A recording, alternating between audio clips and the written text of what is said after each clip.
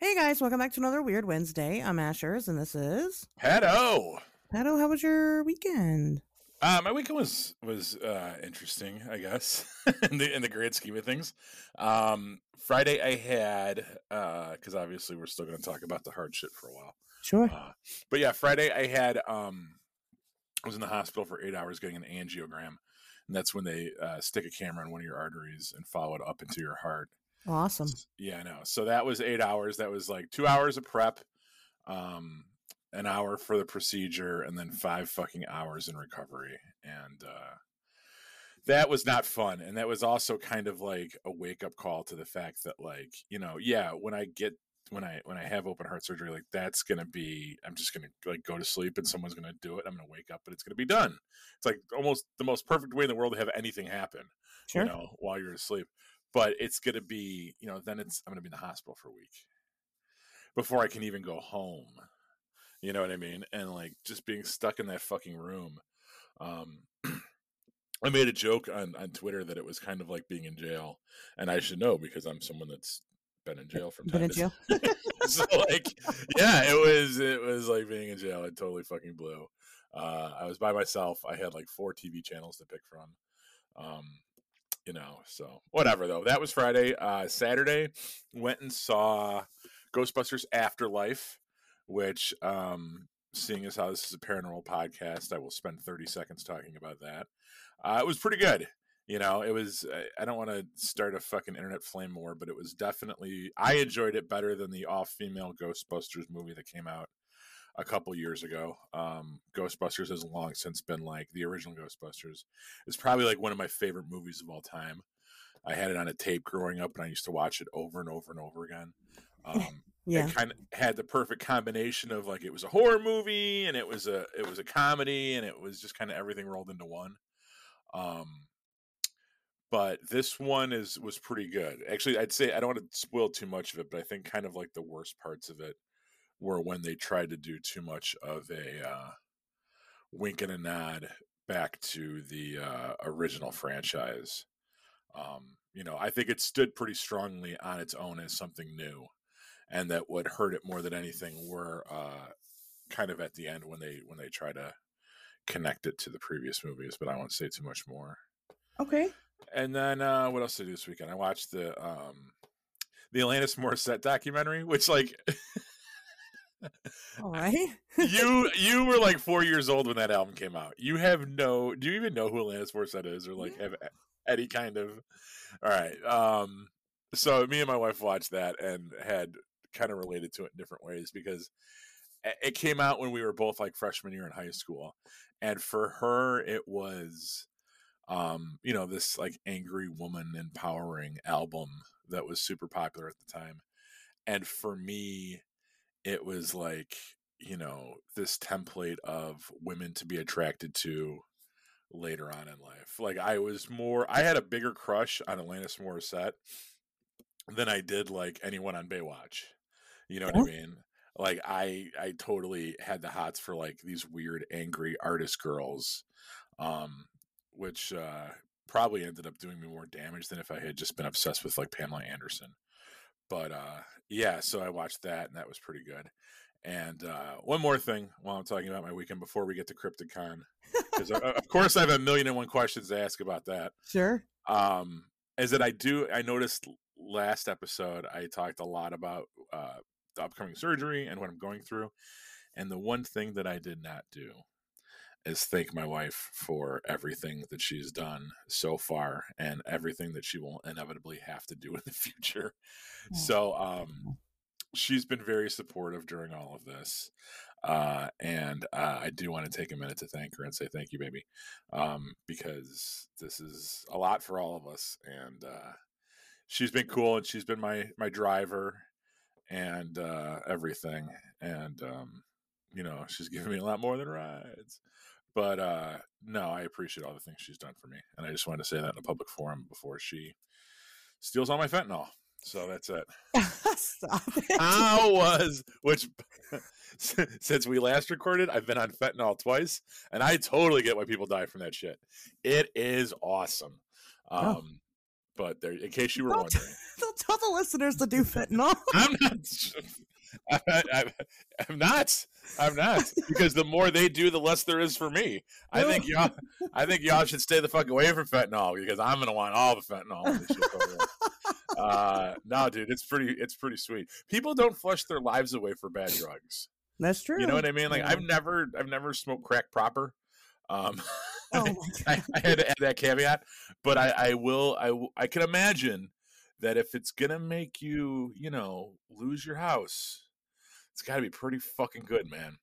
And I could verify that fentanyl is definitely in that realm. I get why Prince. I get why I got the better of Prince, man. He was motherfucking Prince, but even Prince was unable to resist its charms. So did he die from fentanyl? I don't know. Yeah, he did, unfortunately. Okay. I didn't know that. Well, so the $1 million question that I keep getting asked is, do you have a date yet? Do we have a date? Well, oh God, here we go with the time travel bullshit again. By the time this airs, I will.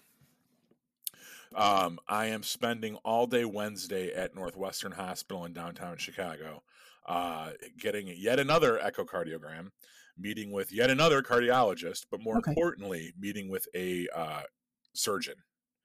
And when I meet with the surgeon, he is going to come up with a definitive plan of action.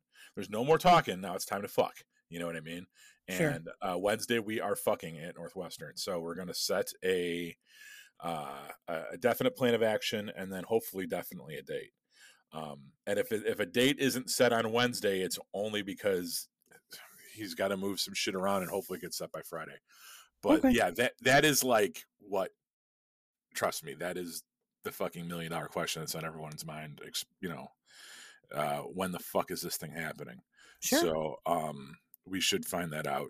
When you're listening to this, I probably know already. so check your social medias. Yes. When we know, you guys will know. So I don't know. So this is thing. So I've talked about this on Twitter a lot, because I talk about everything on Twitter a lot. I've made a couple Instagram posts. I have not talked about this on Facebook, and you know how I kind of separate my social media accounts, sure, to where there's certain audiences for each. And this is still not Facebook public, because then it's like everybody in his Boy Scout troop, it's everybody at school, it's all my old coworkers, it's that chick that I fingered when I was 24 years old. It's like fucking literally everybody. And I'm not about to like deal with that level of just people reaching out to ask questions and then say, if you need anything, let me know. Although I am putting motherfuckers to work. So if you come at me with that, if you need anything, let me know shit, I will have you come over and walk my dogs. So watch your fucking mouth.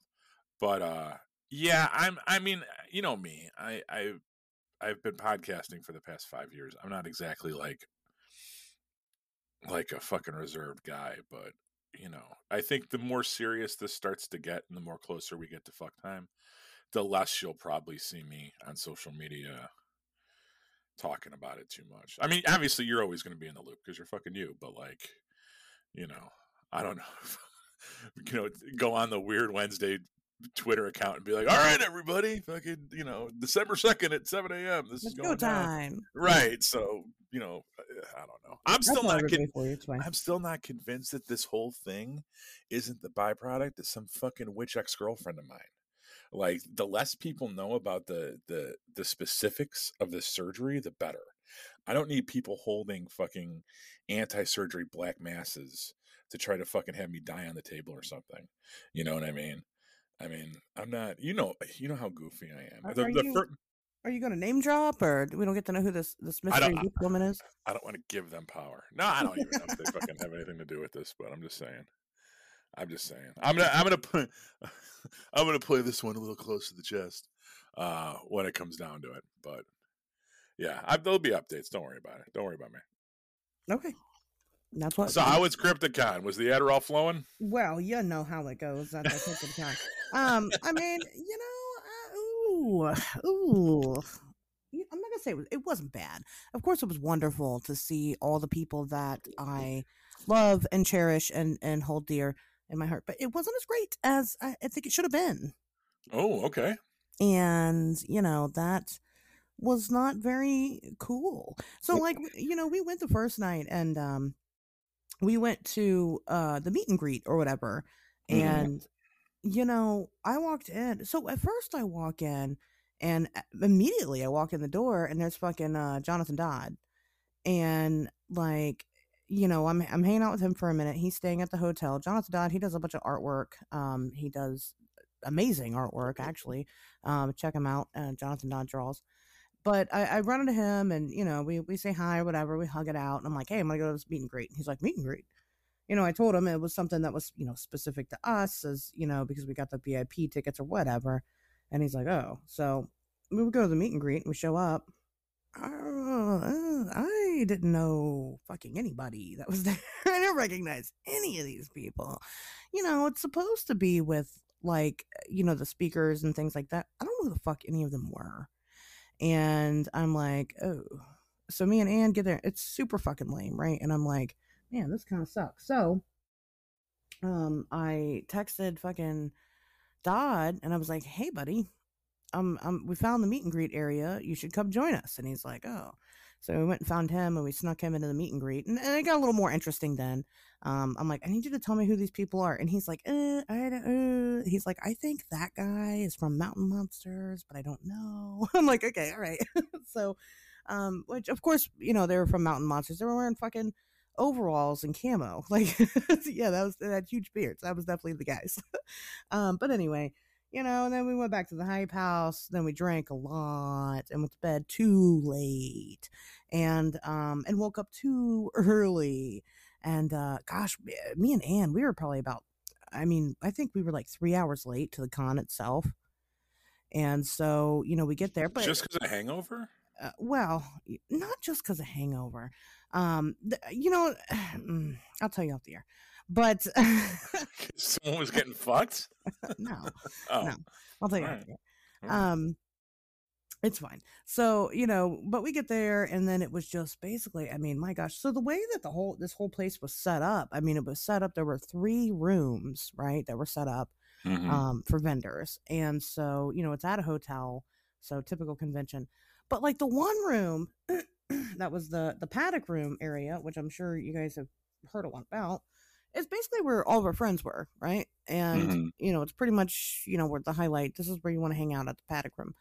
The paddock room was like in a weird fucking spot, and it was like it was down this long hallway. I mean, this hallway, it was like 5 miles long. It was so long.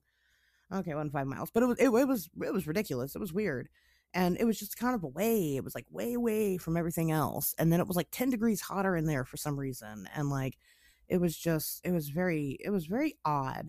So like, you know, we get there, and it took us about a good 3 hours to walk the whole place to see all the vendors. And you know, then of course, then again, you know, of course, I'm talking to everybody that I know. You know, some people I hadn't met yet. You know, there were some new faces that I hadn't had the chance to meet, but I've talked to and been, you know, mutuals with online for a long time. And you know, so I talked to them for a bit or whatever. And then we got into the speakers. You know, we went and I only saw 2 of the you know, presentations. I saw Matt Moneymaker talk about video evidence, when she talked about the Matilda footage. I don't know who all here is familiar with the Matilda footage. And back in the day, back in the Wee Wednesday days, back when Ivy was the co-host of the show, we covered Bigfoot, and one of the things that we talked about was the Matilda footage. We talked about the Erickson project, which was the Bigfoot genome The sequencing cloning thing, yeah. right? And the Matilda footage was kind of a part of that. So, I mean, I was excited because, you know, I'll be honest with you, the Matilda footage, that's one of my favorites. A lot of people think it's fake, but it's one of my favorite things in the world. But he just didn't really deliver. And Matt Moneymaker, he's like the man. He's like the man, you know, and he's not really the man. I don't know why he is on TV and is very popular.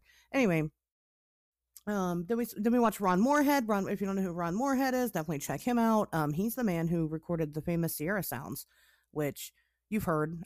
Even if you say you haven't heard them, you've heard them. If you're listening to the show, you've heard them. If not, go listen to I mean, go listen. And you know, Ron Moorhead has some very interesting theories on Bigfoot as kind of this weird interdimensional type creature. But you know, he kind of touches on quantum mechanics and things like that, which is really more up my that's kind of more up my alley. So, but he was a pleasure. He was awesome. Yeah, I got to talk to him. He was really great to talk to. Um, you know, that was fine. And then just regular con stuff. I mean, they did the podcasters panel, you know, I was which I Spill was it. going to Spill it. crash. Spill the tea. Spill the tea. Well, I really don't know because you know I'll tell you, me and Ann left for a while, because this girl there was this girl who I've talked to on social media for like 2 years. I've never met her before, and she just randomly messages me and is like, "Hey, I'm gonna come to CryptidCon with you guys and stay at your hype house," and I'm like, "Cool." She's not really into cryptids, but she came, and when she showed up, she started telling us about Cocaine Bear, which I'd never heard of before. And so I don't know if you guys know about Cocaine Bear. I'm sure you've seen my pictures, but Cocaine Bear, there's this bear that like found a duffel bag with like 75 grand of cocaine in it and ate it. And then it went on a fucking rampage from Nashville, Tennessee to Kentucky. And then its heart exploded. It overdosed on cocaine. Like, and so, Man, if that doesn't hit a little close to home for me right now, holy shit! All right, point taken, Andrews. yeah, well, Point no, taken. true story. You know, so this you know, he died of his overdose or whatever. And we went and saw Cocaine Bear. So we left CryptidCon for a little bit to go do that, and then we went out to dinner, and we came back about an hour late to the podcasters panel. But it was really lame. I can tell you that.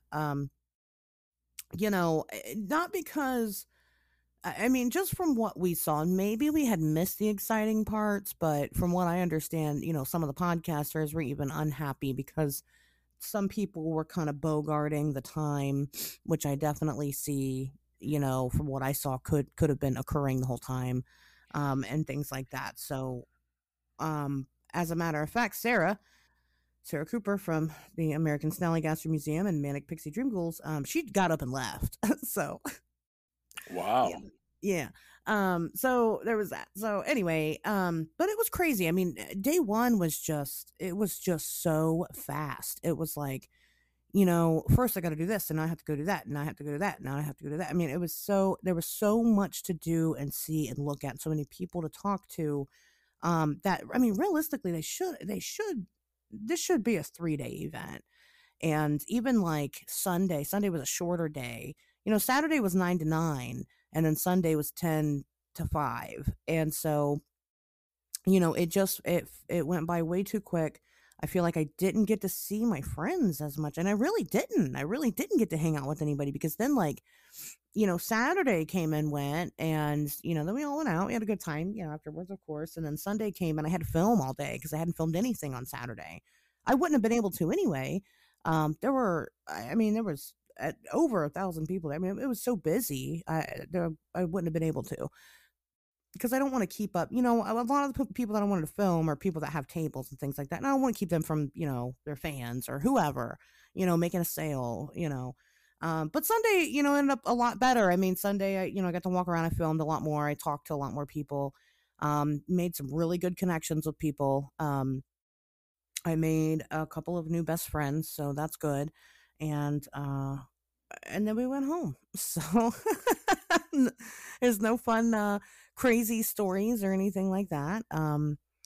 You know, it was just it was a convention. I mean, nothing groundbreaking about it, but you know, I definitely have some suggestions and things that I think that they could do better. Should people go? Absolutely, you should go, but you need to anticipate. If you want to do the things, you need to anticipate being there all weekend long. And even then, you might not even have the time to squeeze it all in. So, and you have to stop and see Cocaine Bear while you're in Lexington. So there's that. That was CryptiCon. All right. Questions, comments, concerns? No, I heard that I feel like that's always a good complaint because I do the gaming conventions a lot, and I was a Comic-Con nerd, and I was Sure. a horror. I used to go to Fangoria Weekend of Horrors a lot when I was younger. And yeah, I mean, I think an overabundance of things to do and see is definitely a good thing. I think sometimes too many vendors is you got to find the right balance between entertainment and vendors. Because if all it is vendors, then it's like, okay, great, I just came here to shop the whole fucking time. And And I and mean, it that kind of was. Well, I mean, no, they had speakers about every 2 hours, and then those speakers got about an hour time slot. yeah. And so, it wasn't like they didn't have, presentations. It's just that I felt like they weren't done very well. So, like, one thing I'd mentioned, because we had did this, which it'll be premiering this Friday on the Bigfoot Society podcast. We did this CryptidCon highlights kind of show, Mhm. and Pat, I think you listened in on it. You were Yeah, I actually did. I was playing Pokemon Diamond or whatever the whole fucking Ooh, time. stop So it. I was listening. Then I listened to everything. So Yeah, yeah. and so, like, a couple of the things, that we had talked about was about, like, one thing that I mentioned was that it was very Sasquatch heavy. And it's not Bigfoot Con, it's Cryptid Con. Like, there wasn't a lot of other cryptid representation in the presentations. And maybe it's just because, like, their big people that they had this year were the Finding Bigfoot people and mountain monsters, which, Mhm. I mean, realistically, I would have rather seen actual researchers and not just TV personalities, but maybe that's just coming from me. I mean, maybe other people go there because they want to see the TV personalities. I don't know. Because again, my favorite was seeing Ron Moorhead, who, he's been on TV, sure, but he doesn't do it because of that. He does it because he's a researcher. You know what I mean? And so, and then, again, I would have rather had variety and the types of creatures that were being discussed. And, one guy even kind of messed up and was like, "Oh, you guys are here for, everybody's here for Sasquatch, and that's great." And it's like, no, everybody's not here for Sasquatch, sir. Like, that's not, guys, I love Bigfoot, I really do, but there's more to cryptozoology than just Bigfoot, and I think that all of that is just equally. I've said it before. Bigfoot's really overrated. So it's almost the only thing anybody in this community talks about, and that's really, really unfortunate. But that and then, like I said, there really wasn't anything for kids to do, but there was a lot of fucking kids there. And, like, if you really want to make an impact on this community, going forward, then you really want to get the kids involved. There's no reason not to make something interactive for the children. There weren't workshops or anything like that. I mean, you had people at their individual booths that were, demonstrating and putting things together and stuff like that, but not really anything crazy or, too fun. I mean, what's his name? Oh God, what's his name? So this guy Johnny, he has the Back of the Cereal Box podcast. He was over there doing magic tricks, which is great. We had Krampus dressed up for the Dream Cool's booth. I mean, some people had different things, but it wasn't. I don't know. Like I said, it just to feel like there should have been a lot more to it than just here, see these TV personalities, and then go buy some shit. But that's just me. Right. Well, not to be a dick about it, but what do you? It's a whole entire convention based upon, I don't want to say shit that isn't real, but like, you know, like what do you think was gonna happen? Like, no one's gonna show up with a fucking Bigfoot in chains. Like, it's no one's gonna debut any kind of like new information that was peer reviewed and certifiable is not going to be debuted at one of these conventions. The most you're going to get out of the speakers is information and theories that you've already heard about online, evidence that you've already seen. No one's going to debut anything new at this, right? This is going to be, when I was reading that book about the spooks and disinformation campaign, the kind of basis of our Academulation episode, they talk a lot about the early MUFON conventions and how that really, and what really impressed me about those gatherings was that was a pre-internet era. And those conventions really kind of took on a different importance in the community than I think these conventions have now. Back then, that was the only way you were going to get a lot of these people together. The only way you were going to, if you wrote a zine or you wrote a self-published book, it was the only way you were going to get copies in people's hands. Okay. One of the only ways. I mean, you still had mail order and shit, right? But like in a pre-internet era, and I think this is something even Tobias might have said when we had him on the People That Make Stuff for his, or the interview we did with him for this show. I feel like this is something that he's echoed before too, is that conventions kind of don't have the same place in the community that they used to. And they used to be really vital and really like groundbreaking, and you know, there was a lot of thought leadership, and there was a lot of like, you know, education and stuff going on. And now it's just fucking selling t-shirts and shit, you know. And you know, and if when there's even too much of people selling shit, that even that becomes overwhelming, because you're not going there with $3,000 to spend on fucking stuffed Right. animals. You know what I mean? Like, so I think what I'm hearing from you, and this is something that you guys even echoed last night as well, is that there was a general dissatisfaction with it. Not that I'm saying it was a bust or anything. I ain't trying to yuck other people's yum just because I was getting a fucking angiogram at the time. Oh no, and it definitely wasn't a bust. Yeah, I mean, no. But it just seems like there is an opportunity here for you guys to be the change that you want to see. And I think that you know, I'm a 40-year-old punk rocker, so I am 100% DIY through and through. And I said this before, motherfucker, I live in Chicago. Like, let's do our own convention, and let's do it the way you want to do it, with the way you want to see it represented, and let's see how well it does, and let's see if people come to it, and let's see if you get the right types of speakers and the right types of panels. You know what I mean? With people that give the right types of penetration. Wow. I'm on a roll. Well, now that's a con I can get behind. I mean, hey, do you know that they do AVN and like G3 at the same time? No. Yeah, you know what G3 is, right? The gaming convention or Yeah. whatever. They for the longest time in Vegas, they would have both of those at the same time.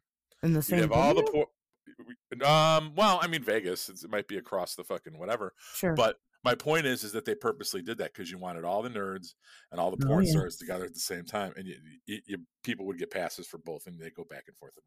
So, yeah, I mean, definitely we could do a you know, Exotica rip off and do a Crypticon rip off at the same place at the same time. You know, I'm not gonna lie, like my biggest gripe about it, honestly, is just that I didn't get to see my friends very much because like they were so busy with all of the people that they're selling shit to, which I'm happy about that. Right. You know, and then I was also so busy trying to buy other people's stuff. And you know, which is great, but I feel like that's the part that was kind of missing this go round compared to others, because for me, you know, this is an opportunity to go and hang out with my friends and hang out with a community that I feel like I really belong in. I mean, now don't get me wrong, I talk to plenty of people, plenty of other people, you know, outside of my regular circle, and people that weren't vendors, just regular people that were there attending, you know, and I got some very interesting stories.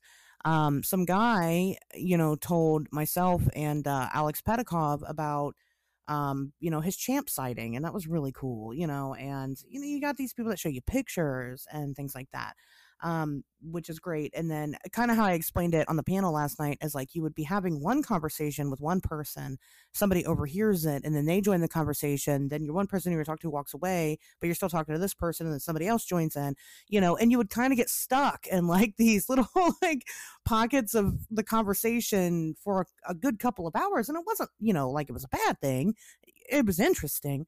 But again, you know, my biggest issue was that, you know, I didn't get to see my friends, and I didn't really get to feel like I participated in anything extra. Like I'll tell you right now, it was not worth it to pay $100 for these tickets that we got. That was just not.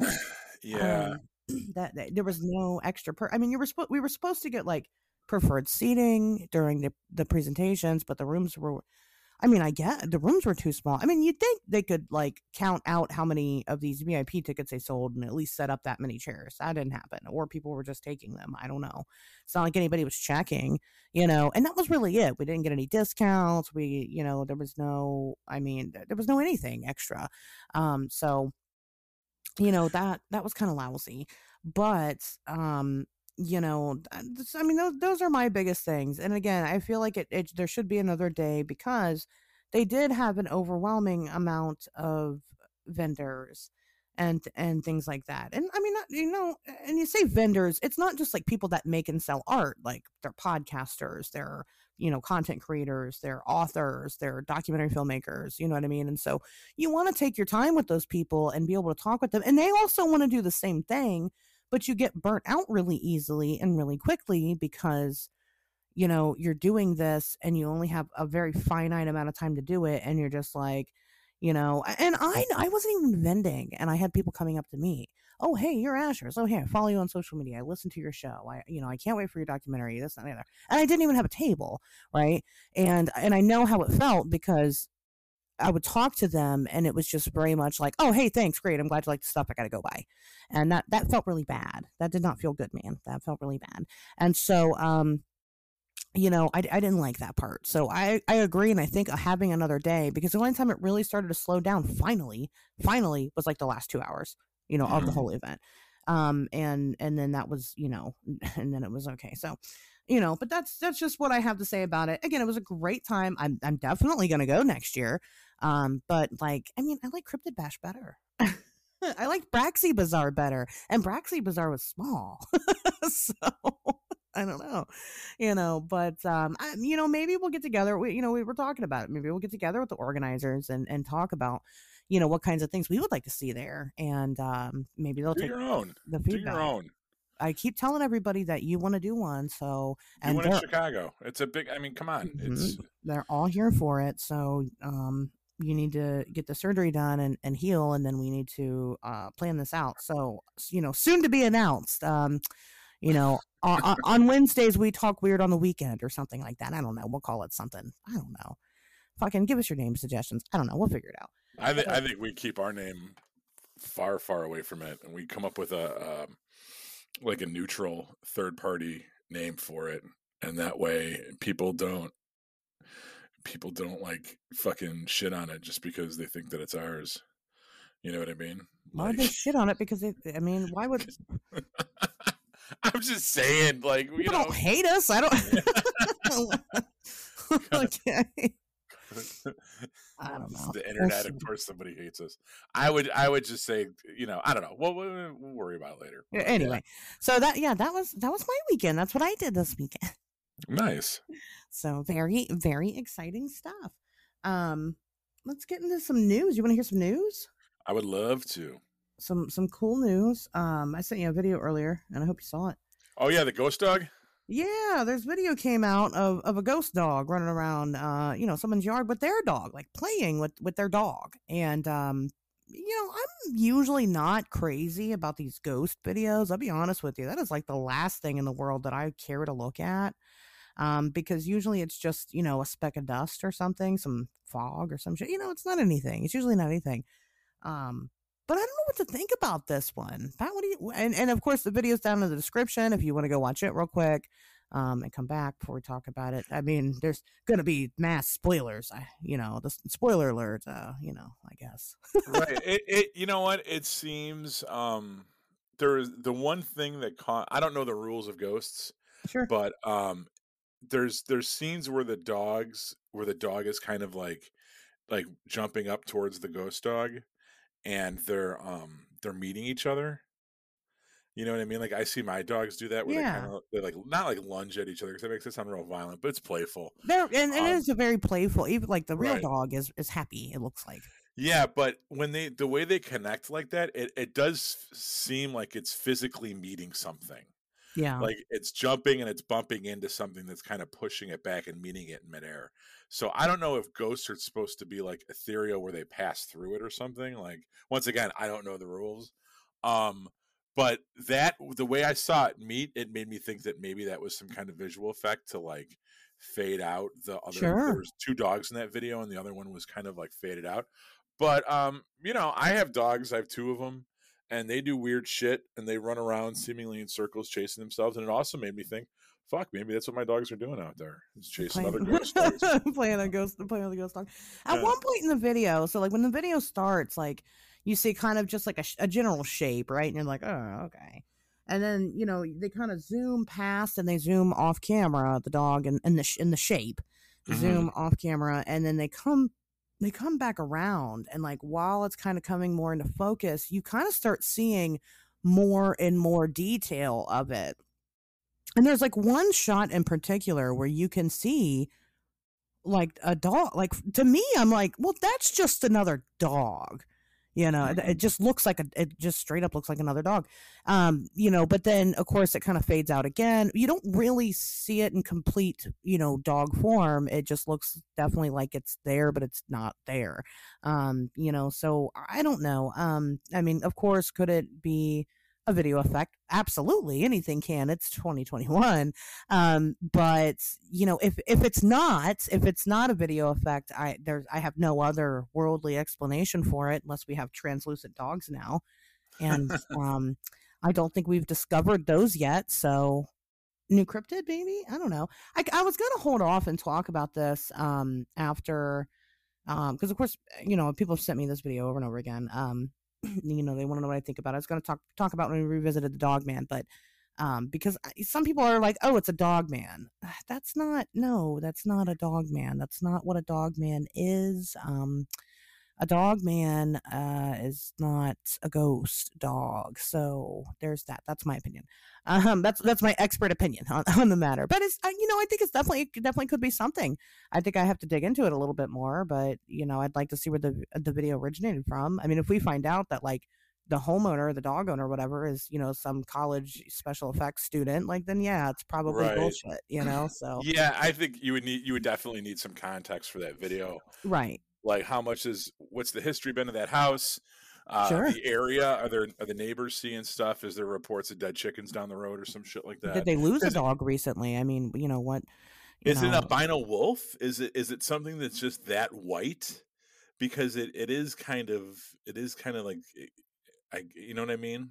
well, like Let- I said, at one point in the video, it almost looks like it takes complete shape, and like you can see it, and it's like, oh, okay, that's just a really bad. It's just bad camera quality. It's not really able to focus on it for whatever reason, you know. But I don't necessarily think so, just because of the way it moves and whatever. I mean, you know, again, I encourage you guys, go watch the video.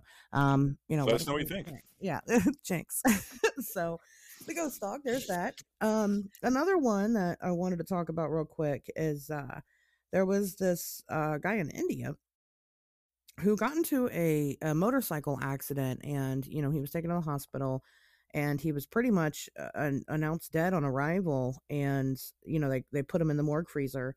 6 hours later, when his family came to claim his body and you know, whatnot, there were signs of movement, and turns out he wasn't dead. He wasn't actually dead. But the doctors there insist. I mean, he was checked out by multiple doctors and a medical examiner. They were getting ready to sign off on an autopsy, you know, because the man was dead. And that's what the doctors say. They insist that it's not negligence because he had no heartbeat and no signs of life. The man now, right now, he's in a coma. He hasn't completely woken up. You know, he's in coma. He hasn't woken up yet.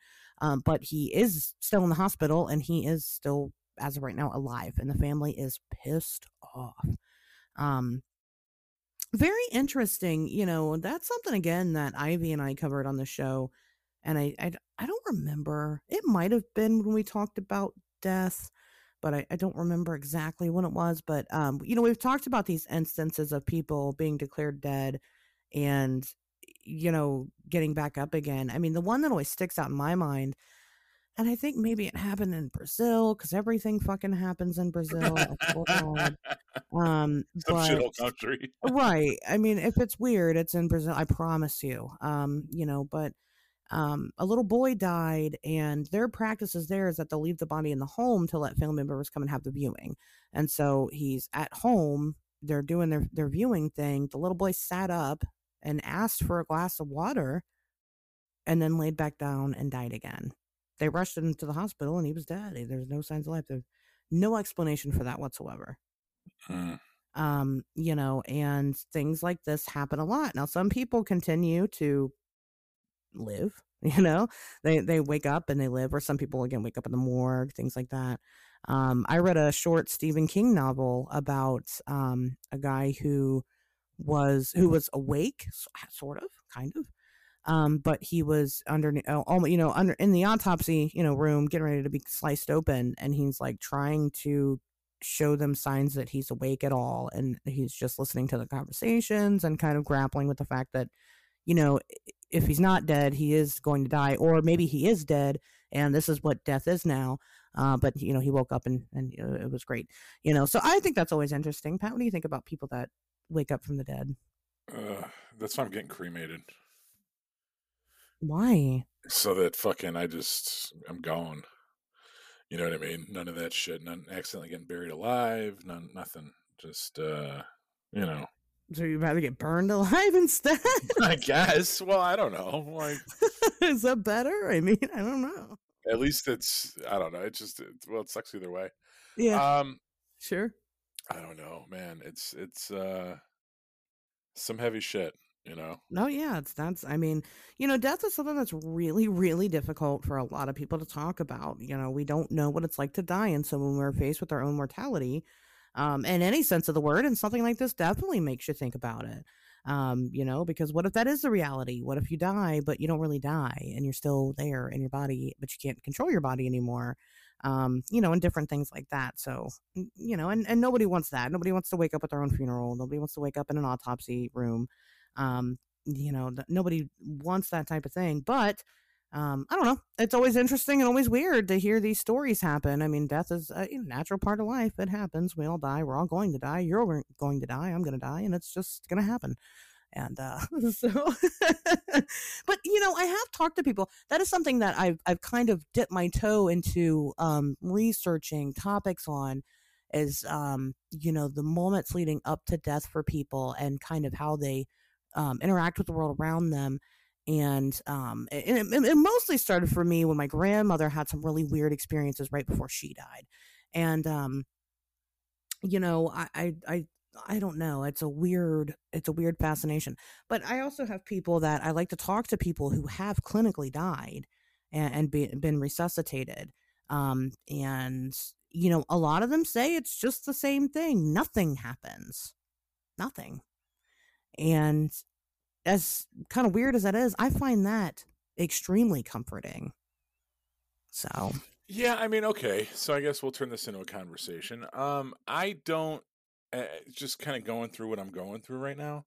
You would think that that death or the idea of afterlife or the extent of the afterlife is something that I would have spent a lot of time worrying about or focusing on, and it never has been.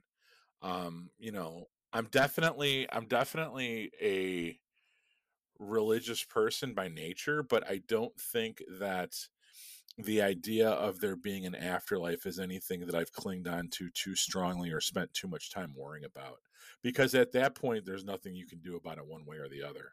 I think that there's enough reasons to go through our current life now and not be a fucking jagoff, that I don't do it because I'm worried about going to heaven or hell or anything like that. Whether or not, when I expire, whether or not the lights go out and that's all there is to it, or I get reborn as somebody else, or I go to the Pleiades, you know what I mean? Like, whatever happens, is there's probably very little I can do about it right now. So I'm not going to sweat that. You know what I mean? no, and I think that's a very smart way to do it. I mean, because like you said, you can't, I mean, why worry about it? There's no reason to. Right. Yeah, I'm more worried about making sure my alarm's set for tomorrow morning, or that my kids' fucking lunch is packed for school on Right. Monday. Like that's just kind of what occupies my mind now. I think that that's something that, as children, and this is as a parent, you kind of, I'm sure you pick up on this. There's so much stuff that, like, you come across as a kid for the first time, and depending on how you process it kind of defines your relationship with it for the rest of your life. Like, do you know what anal retentive really means?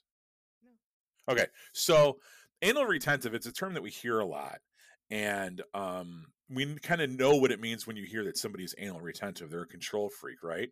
And that's because when a baby or toddler learns to hold their shit in, it's such a monumental, like, thing in some toddlers' lives that they never move past it, right? Because as infants and toddlers are growing up, they kind of just shit. And then they're covered in shit and they don't like it and they cry and blah blah blah. But at some point they realize, wait a minute, I can hold it in. And it's kind of the first form of control that they learn. So anal retentive people are people that learned that aspect of control and it really defined the rest of their shit moving forward, right? And that's why they're control freaks. They're anal retentive. You know, they're holding on to that feeling of power that they got the first time they learned to hold in their bowel movement. And I feel like the same thing kind of applies to something like life after death, right? The first time that a child conceptualizes the fact that they're going to die and that something or nothing is going to happen afterwards, that's a big moment in a human being's development. And some people move past it and some people don't. The people that don't move past it spend the rest of their life obsessed with this idea of what happens when I die. Where do I go? Am I going to heaven? Am I going to hell? This is what this belief system says. This is what that belief system says. And it not maybe doesn't completely define their life, but definitely puts it on a certain trajectory. And I've just never been like that. Like whatever fucking is going to happen, whatever, man. Yeah. You know, I definitely have my preferences, but yeah, I'm not gonna lose sleep over it, and I'm not gonna freak the fuck out because I can hold my poo in. You know, there's other things that I believe require my attention, like Yeah. breasts. You know, which is Sure. obviously anyone that listens to this show knows the part of my development that I've been hung up on. So, but to each their own. Yeah, I mean, and I think it's, I mean, the reason why it's not a good thing, I don't think you should sit here and focus on death or anything like that. But like, one thing that happens when people die is like you don't plan for it, like because it's an uncomfortable conversation to have. You don't plan for what happens when you die. My grandmother, when she died, she had it all taken care of. Her whole funeral was planned, everything. It was done.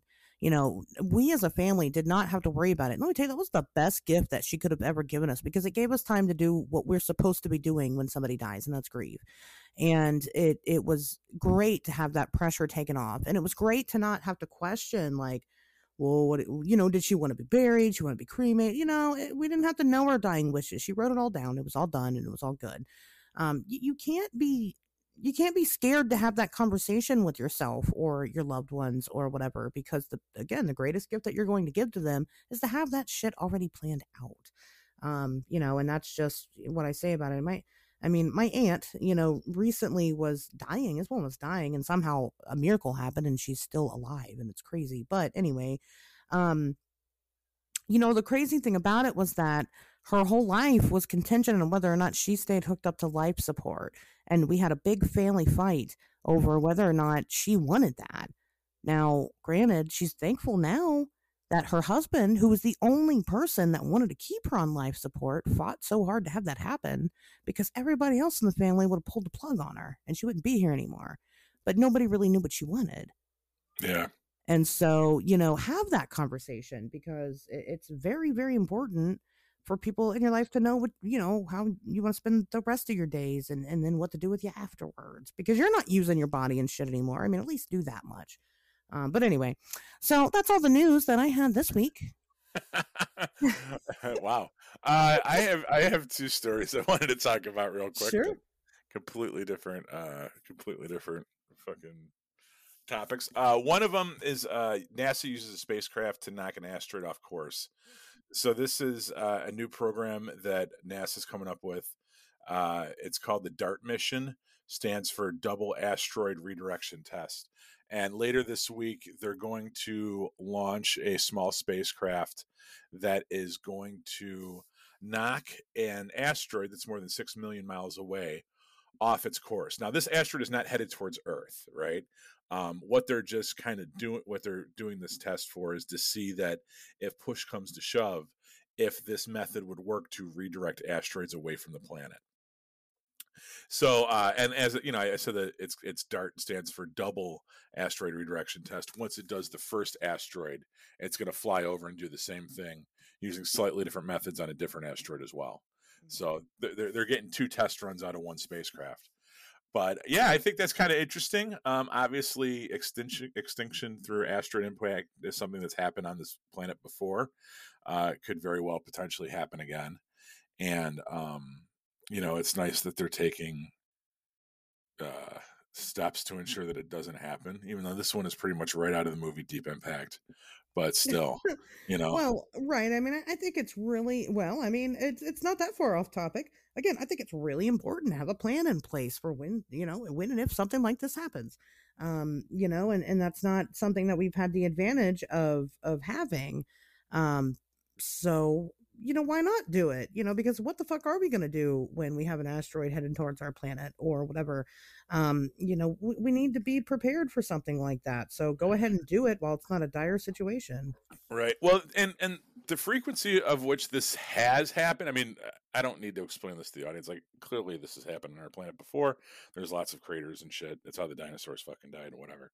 Um, Based on the frequency of which this has happened in the past, and the prevalence of kind of underground bunkers and the seed vaults and shit that we know that different governments buy or build for continuity of government. A lot of people think that this is going to happen again. And not only that this is going to happen again, but it's been known for, several years now, maybe even decades, that this is going to happen and that we're taking steps to make sure that at least some of the population or the species in total, or the species, that humanity does survive something like this happening, right? Sure. So this is something that you see pop up in a lot of conspiracy theories, that there's an asteroid coming, there ain't shit we can do about it except build the bunkers for the people we can build bunkers for, and who knows, maybe a program like this will end up saving us all after all. So I want to talk about that. The other thing I wanted to talk about is kind of it's something that's been on my radar for probably, I can say, easily decades now, and it's starting to gain a lot of traction in pop culture. And something it's a Chicago story. It's something I've always known about in Chicago, but the 34th anniversary of it was this week, and I saw lots of people all over the internet, all over Twitter, talking about it, people not from the Midwest, people not from Chicago. So I thought that it would be good to talk about on our show and kind of help spread the story even further. And that is the Max Headroom signal hijacking. So Okay. this, Yeah. do you know about this story? Oh, yeah. Okay, so for their audience that doesn't, first let me talk about Max Headroom, because I don't know how, it's kind of this weird thing from the 80s that I don't think people necessarily understand the context of. People might have heard the signal hijacking, but not have heard of the TV show. Max Headroom was this, like, it was a video DJ. It was like a video, like a music video host on the BBC, and it was played by Canadian actor Matt Frewer. So Matt Frewer was the Lawnmower Man. He was Trash Can Man in the original Stand miniseries. If the Dawn of the Dead remake, he was the guy with the daughter that Ving Rhames shoots before he turns into a zombie, and like the first half of the movie. You would recognize him if you saw him. He's been in some stuff. He was in Honey, I Shrunk the Kids. He was the Jagoff neighbor dad. Mm-hmm. So he got his start as, in the mid 80s, playing this artificial intelligence music, like MTV host. And the concept was that the computers didn't have enough memory to host the full AI for this character, for this like Max Headroom person, and that would make him kind of stutter and spasm. And if you see footage of them, you'll probably be like, oh, that's what that is, because it was something that it started as this thing for BBC Channel 4. They made a TV movie out of it. It was a TV show on ABC for 2 seasons, and it was something that popped up in a lot more commercials and like tangent like marketing things than it ever was like a cohesive, like coherent like thing, right? Kind of like the California Raisins, right? Where everyone knows what the California Raisins is, but it's like, no, dude, they were legitimately trying to sell raisins. But you think about the California Raisins Christmas special, think about all this other shit Yeah. that you saw, but it was literally just this marketing campaign for the California like Agricultural Council or some shit, right? Or like the Noid. Yeah, exactly. You know what I mean? And Max Headroom was kind of the same thing. It was this weird thing that like just kept happening in the 80s, and they kept using it, and people, it kind of personified the 80s, like this neo-futuristic weird shit, right? Well, the Max Headroom signal hijacking happened November 22nd, 1987, and it happened on a Sunday night here in Chicago. Happened first with WGN, which here in Chicago is Channel 9, but it's also like a nationally syndicated station. Like I'm sure you have WGN in Ohio and stuff. You know, if you think of the three major networks here in the United States, you have ABC, NBC, and CBS, right? WGN was like the third one, was like the fourth one. And WGN was broadcast out of Chicago. And here it's just kind of a TV show where, like, a station where, like, they show Cubs games and Friends reruns, but everyone got it all over the United States. And then it was also the other station that was affected was WTTW Channel 11, which is our PBS station here. And the first incident happened um, at let's see, what is it, during the 9 o'clock news. It was only for about a minute, and I'm sorry, 28 seconds, and someone was able to hack in, and it was just video of themselves with a Max Headroom mask on, standing in front of a corrugated metal wall, just kind of saying like crazy shit. And then boom, signal gets cut off. WGN was able to overpower the signal, change the transponder channels or whatever, and then override the hijack, right? Well, about 2 hours later, they were able to hack into WTTW Channel 11 during an episode of Doctor Who. And when that happened, they were able to override the signal for a couple minutes and just said a lot of weird shit. Wasn't anything threatening, wasn't anything necessarily cryptic. At one point, the character was spanked by a woman with a fly swatter and just all kinds of weird shit. It was someone just kind of like reveling in the fact that I've hijacked your fucking radio, your TV signal. Right. And then eventually they just stopped on their own, right? And this kind of became this like crazy thing that happened. And in the 80s and 70s and 80s, this happened sporadically over the all over the United States, where people would kind of, you know, when you were dealing with satellite dish technology, it was very easy to intercept and very easy to override these signals. And there was the Captain Midnight thing that happened down in Texas, where someone was able to hijack a Texas TV station to do the same thing, Captain Midnight. And lots of bands have been calling themselves Captain Midnight ever since because, you know, it's kind of a nerd fucking joke.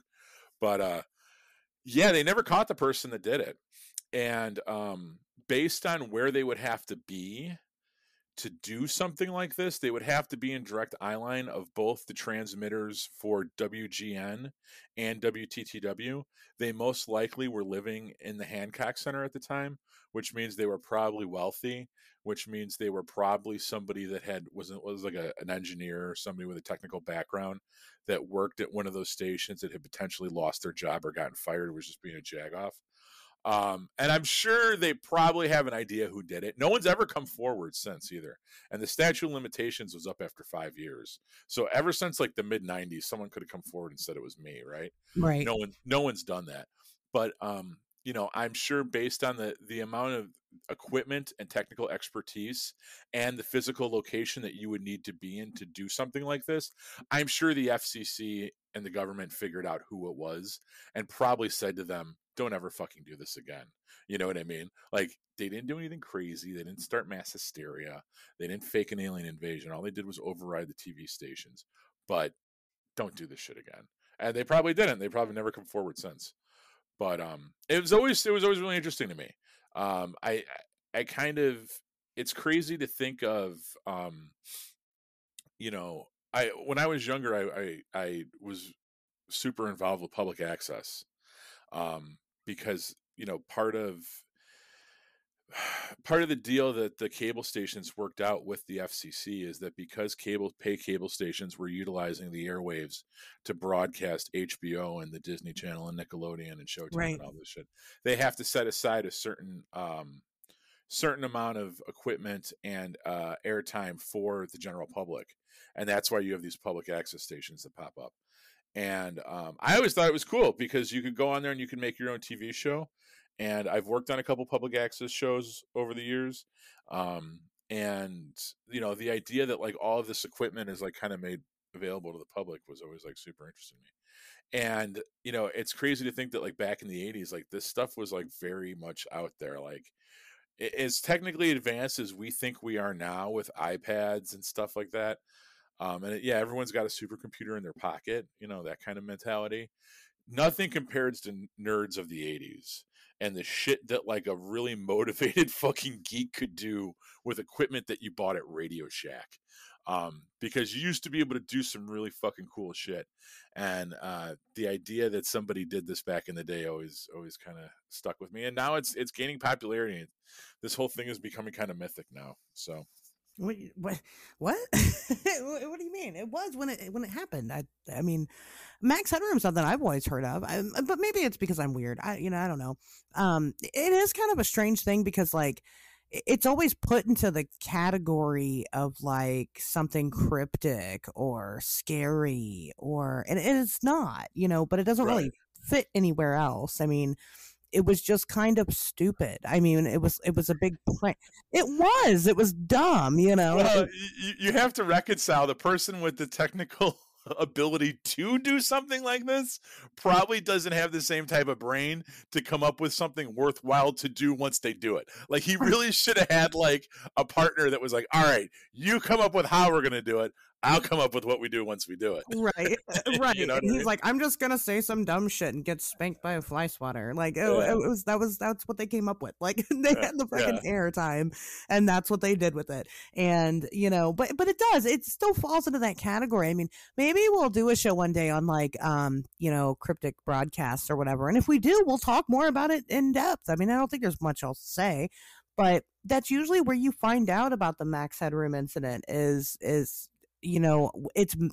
just kind of thrown into the mix of like these weird broadcasts, and there have been weird ones out there. Yeah. But this was not, like I said, this one wasn't scary at all. There wasn't anything, there wasn't anything scary about it or weird about it. I mean, it was weird, but not in a scary way, just in a stupid, silly, fun way. It was, but kudos to them. I mean, do you think that they'll ever come forward?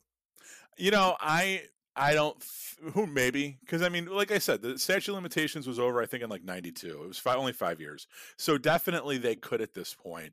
And if you think about the fact that it was 34 years ago, if the person that did it, I mean just based on their behavior you have to assume they were probably between their 20s and like late 20s early 30s, like you know they'd be about 60 by now. So I don't know why they wouldn't just say who it was. That's why I wonder if like they were paid a visit.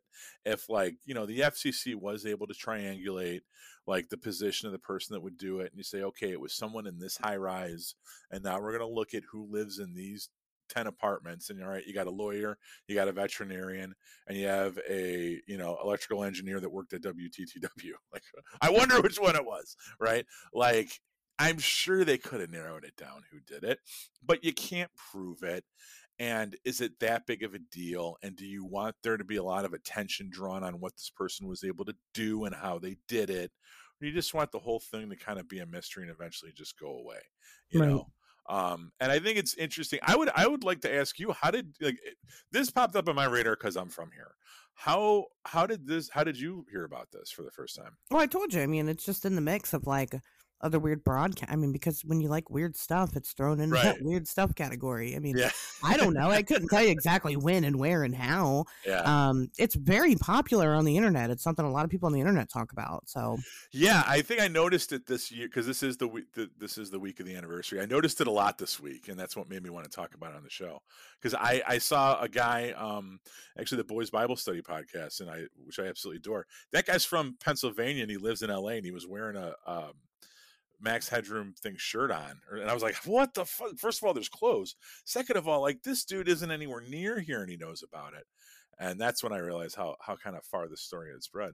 But and I yeah, think it's shocking to me that you don't realize that it's a big story. well, when you live here, it kind of already is, but I just can't imagine people from outside of here having so much interest in it. Just because, like you said, what they did was interesting, but what they did with it wasn't. So it's kind of an interesting story, Yeah, but then it kind of really isn't. and it doesn't really fit anywhere. Now, doing a lost brought,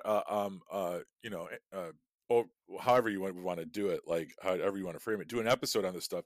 I still think it's a decent idea because I know that there's been a couple that have been way more like spooky, Oh yeah. and the things that they've said, and so I would love to do that because I do think that's a really cool idea. Oh yeah. But this one kind of, it's kind of like a sexy one, but it doesn't, it's not that. If Not you think that getting prevalent. spanked with fly swatters is sexy, I mean, I have a video for you. Um, but I agree with you there. Yeah, this one's not scary, and so it is funny that everybody knows about it. Meanwhile, there are broadcasts that have I mean, can you think of a single other interrupted broadcast that was scary? Just think of one right now. Can you think of one? Yeah. Can you? Yeah, there was one that I think was also from down in Texas, and it was like a warning, and I forget what it said, but I remember reading about it in the 80s. And it was something about, kind of like, you ever heard that Area 51 caller from Coast to Coast? Oh yeah. It was like that, but it was in text form, and it was the middle of a TV, it was a TV show or something, and they were able to override the signal, and it was just like a text thing, and it was some kind of warning about something that was going to happen.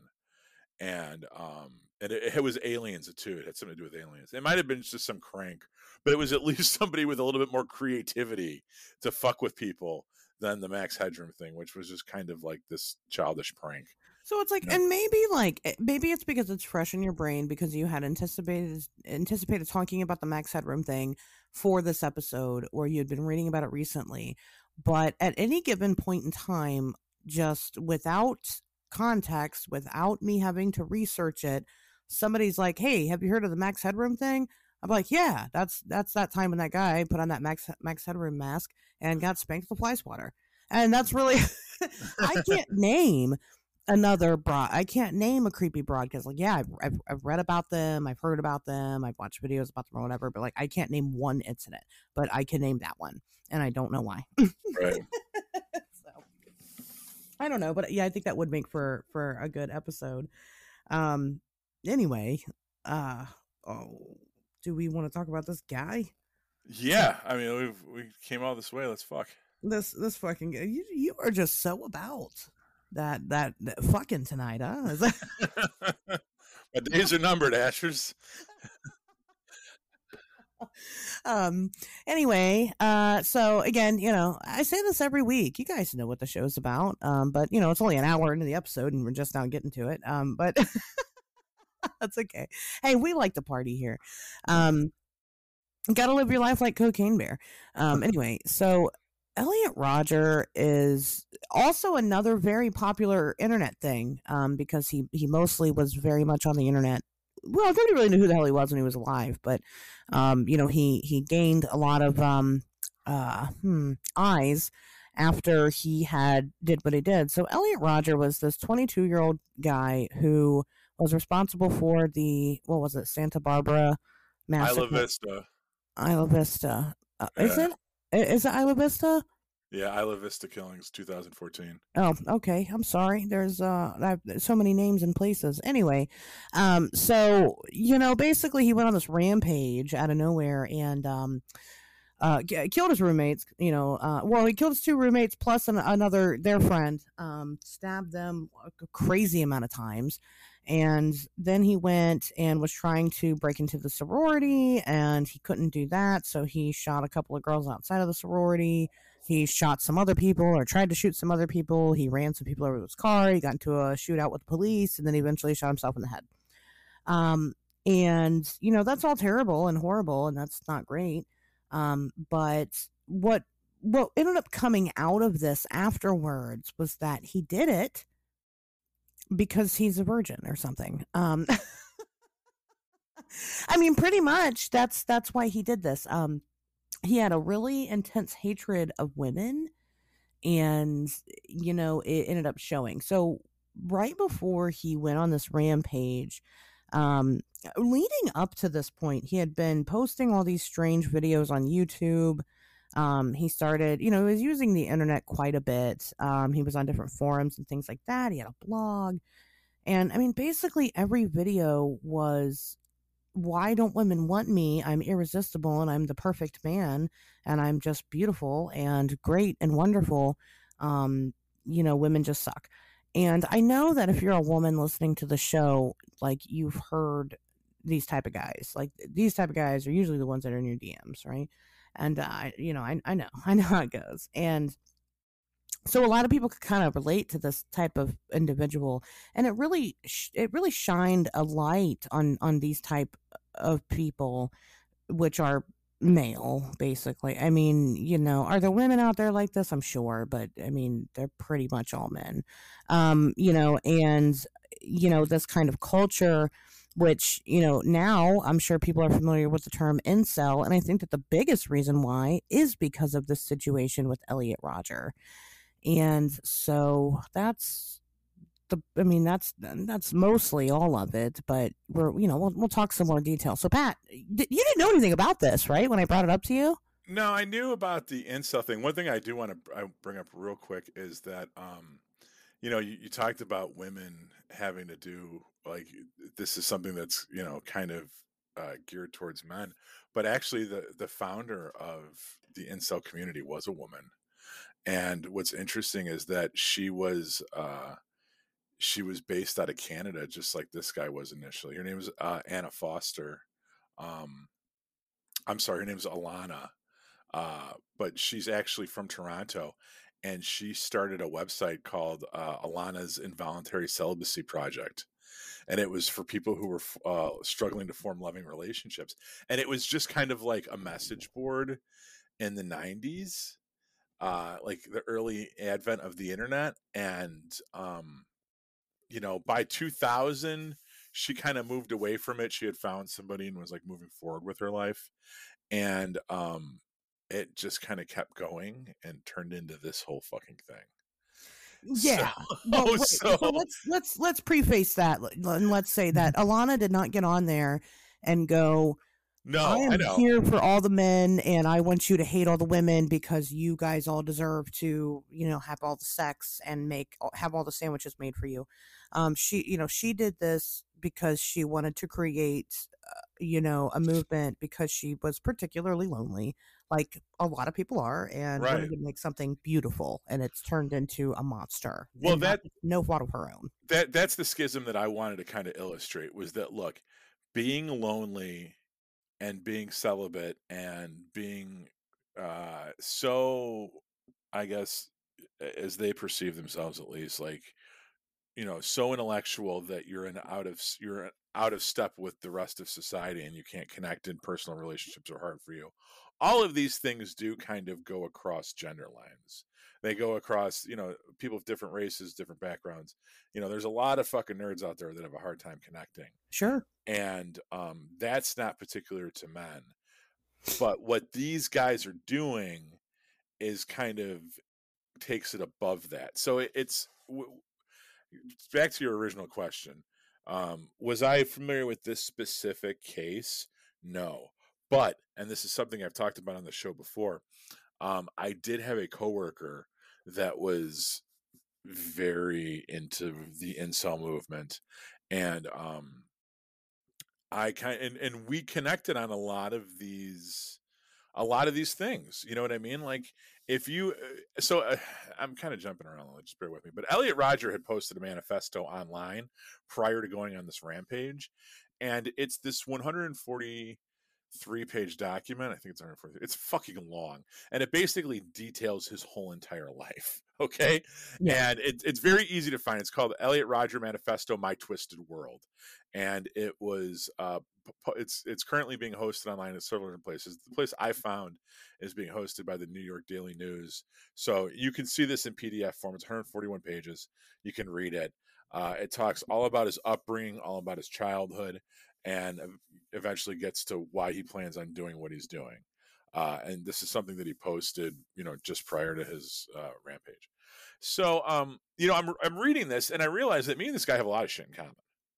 All right, and me and this guy have a lot of shit. He has a lot of shit in common with a lot of my friends and the type of social circles that I travel in. Like, I don't hang out with football players. I don't hang out with athletes. I don't hang out with the student body president. I wasn't the most popular kid in high school. I was kind of an outcast. I was kind of a nerd. I was in honors classes, and I fucking played video games and watched anime, you know. And but we didn't do shit like this, and it never and things never went in this direction. And you start to kind of pick things apart and say, well, where does where do you go from listening to Rammstein and wearing a black trench coat to actually being the Columbine kids? Like, where does that happen? Because a lot of people in the media would like to attribute it to specific media choices. Like, oh, it's because they watched these movies and played video games. Well, no, I do that, and I don't do this. Well, it's because they were really into like nerd culture and all this stuff. And it's like, well, no, because I am, you know. And I think what it comes down to is, especially in Roger's case, he was an elitist. He was spoiled.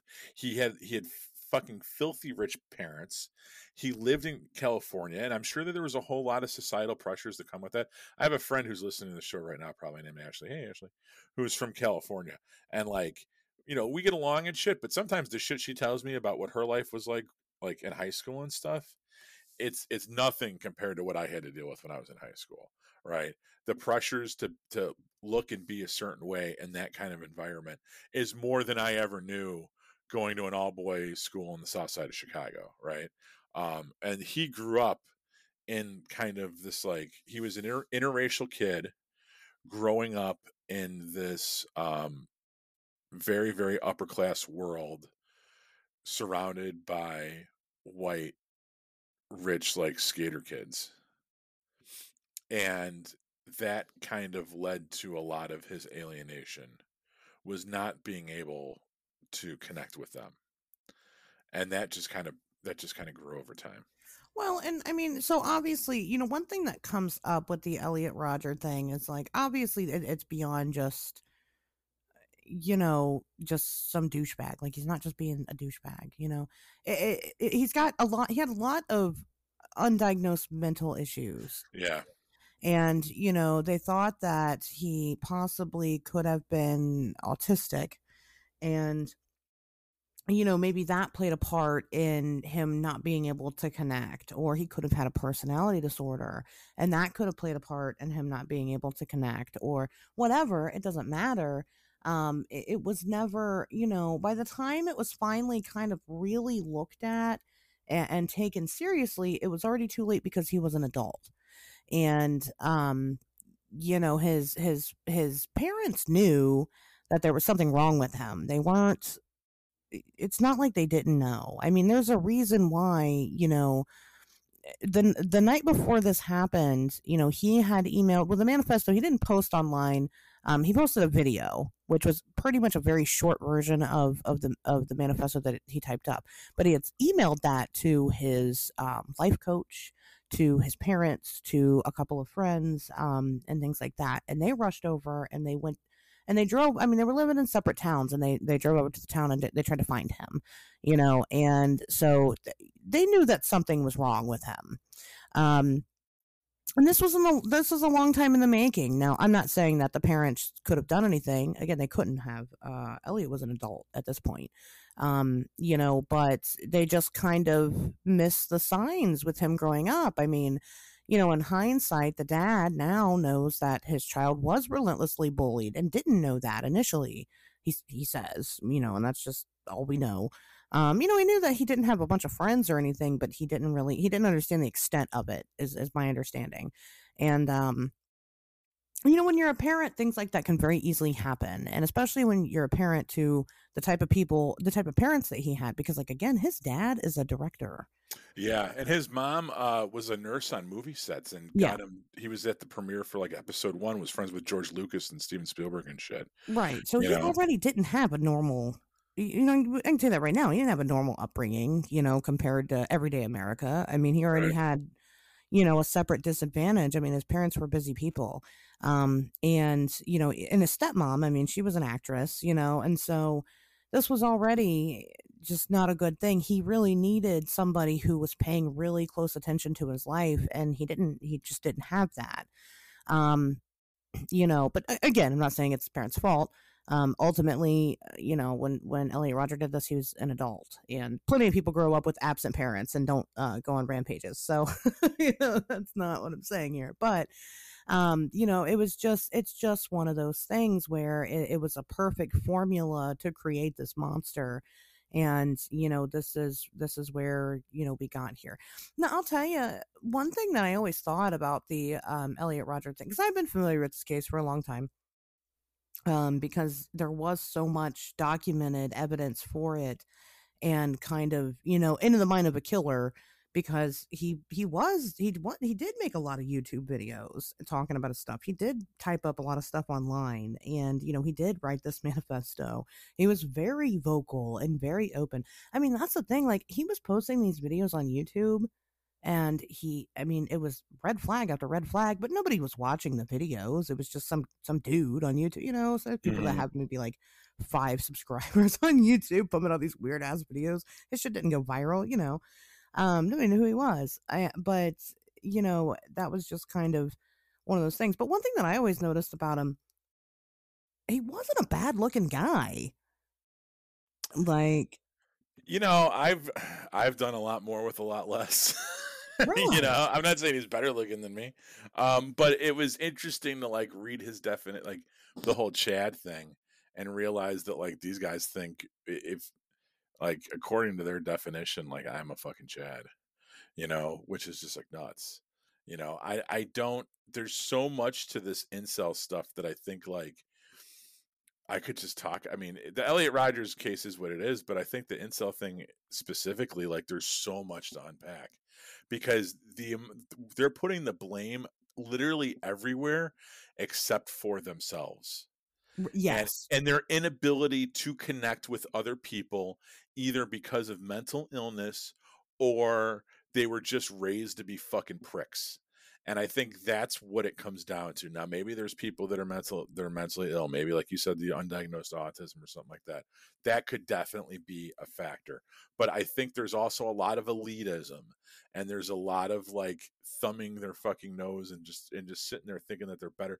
Like, don't get me wrong, man. I thought I was better than most of the kids in fucking high school, but I was. But I still had a lot of friends. I still had kids that I got along with and shit. You know what I mean? Like, yeah, it was like the nerds and the punk rock kids. We were cooler than the fucking jocks, but like, that didn't, just because you're cooler than the fucking football team, that doesn't mean that everyone in the world's a fucking asshole and you should just indiscriminately drive a fucking truck down the street. You know what I mean? Like, Right. you learn to target your hatred a little bit, and I think that's what happens when you're genuinely being bullied, when you're genuinely being fucked with. You understand that kid that like makes conversation with you in algebra class, or sometimes sit next to you in lunch, he's not bad. It's that other kid that book checks you into the locker or pisses on you in the fucking gym class shower. He's the fucking asshole. And you start to realize, not when you're really being fucked with by people, you realize that there's good guys and bad guys. It's kind of like the way that Nazi is a blanket term today, and people forget that no, there actually really used to be Nazis, and that calling someone a Nazi because they're kind of strict, or they're fucking like, you know what I mean, like that diminishes the fact that no, there actually used to be Nazis, There right? still are Nazis. Right. But I you know what I mean? I think I that know it's what you kind of, mean. it's thrown Yeah. around a little bit too much. And I think that that's what these kids tend to do, that like hate the world. It's like, no. If you really were being fucked with, you'd really realize that there's, it's only about 15% of the world that are pieces of shit. You know what I mean? And Yeah. that it's 15% that are pieces of shit. 70% are just fucking whatever. They only looking out for themselves, and they're pretty apathetic, and they have good days and bad days, and they're just fucking NPCs, right? And then you have the other 15% that are really active good guys, but the whole world isn't necessarily filled with fucking just, chaff and bullshit. It's Right. and that's why I think, like, this kid, like, how bad was he really fucked with if he thinks that everyone's the fucking blame? Like, no, he was just. Well, I mean, so he says that, he says that sex was, discovering sex was the worst thing that ever happened to him, because he ended up becoming obsessed with having it. And because of that obsession, then it in turn made him do weird things, like constantly talk about, like I said, the guy's cute. But like, if how he talks to women is how he talks in his YouTube videos, because like he legit would be like, "I'm beautiful. How can you not want? I am the supreme gentleman." That's what he would say. Who the fuck would want to fuck that? Nobody. Nobody's gonna want to have sex with you if that's how you talk about yourself. Now, maybe that stems from, it's obviously some type of false confidence, because he didn't have that. He didn't have any confidence, and that's why he got fucked with in school, right? And that's usually what happens. And, not that, I understand. I'm not shaming anybody for not having any confidence. But he created this really, false sense of confidence in himself, and then somehow translated that in his mind to entitlement, like he was due, you know, I guess a girlfriend. I mean, as weird as it sounds, I do genuinely think that for some reason he did become obsessed with this. And that, I don't know, and then he went nuts for some reason. A lot of these people that knew Elliot Rodger and talk about him, because I watched countless interviews of the family members and people in his life and people that grew up with him. One thing that they all maintained over and over and over again was that he was very, very lonely. Like, there's the kids that get fucked with, and then there's the kids that the bullies don't even bother fucking with. Yeah, I know what you're talking about. You know what I mean? And Yeah. it's like they just are such a wallflower. I mean, you don't even, I wouldn't even say that much. They're just a speck in society. They don't stand out. There's nothing extravagant about them. There's no interaction. And I feel like that was definitely Elliot Rodger's biggest issue, is that he was a so insignificant, and he felt that way. And the guy's a douchebag, but I I can relate on the loneliness front. I can completely understand, because that shit, loneliness is enough to drive you insane. And it did in this case. Now, he definitely should have worked on himself and not blamed everybody else. But there is only so much work that you can do on yourself before you're like, you do all the work on yourself, and then you look around and you go, well, fuck, I'm still alone. It didn't change anything. Um, and then that reality is hard to deal with. Then you either decide you're going to continue and just live, because what other choice do you have, or you're going to go fucking drive your BMW into some people and shoot some people. I mean, I don't know. I'm not justifying it at all. Obviously that's wrong.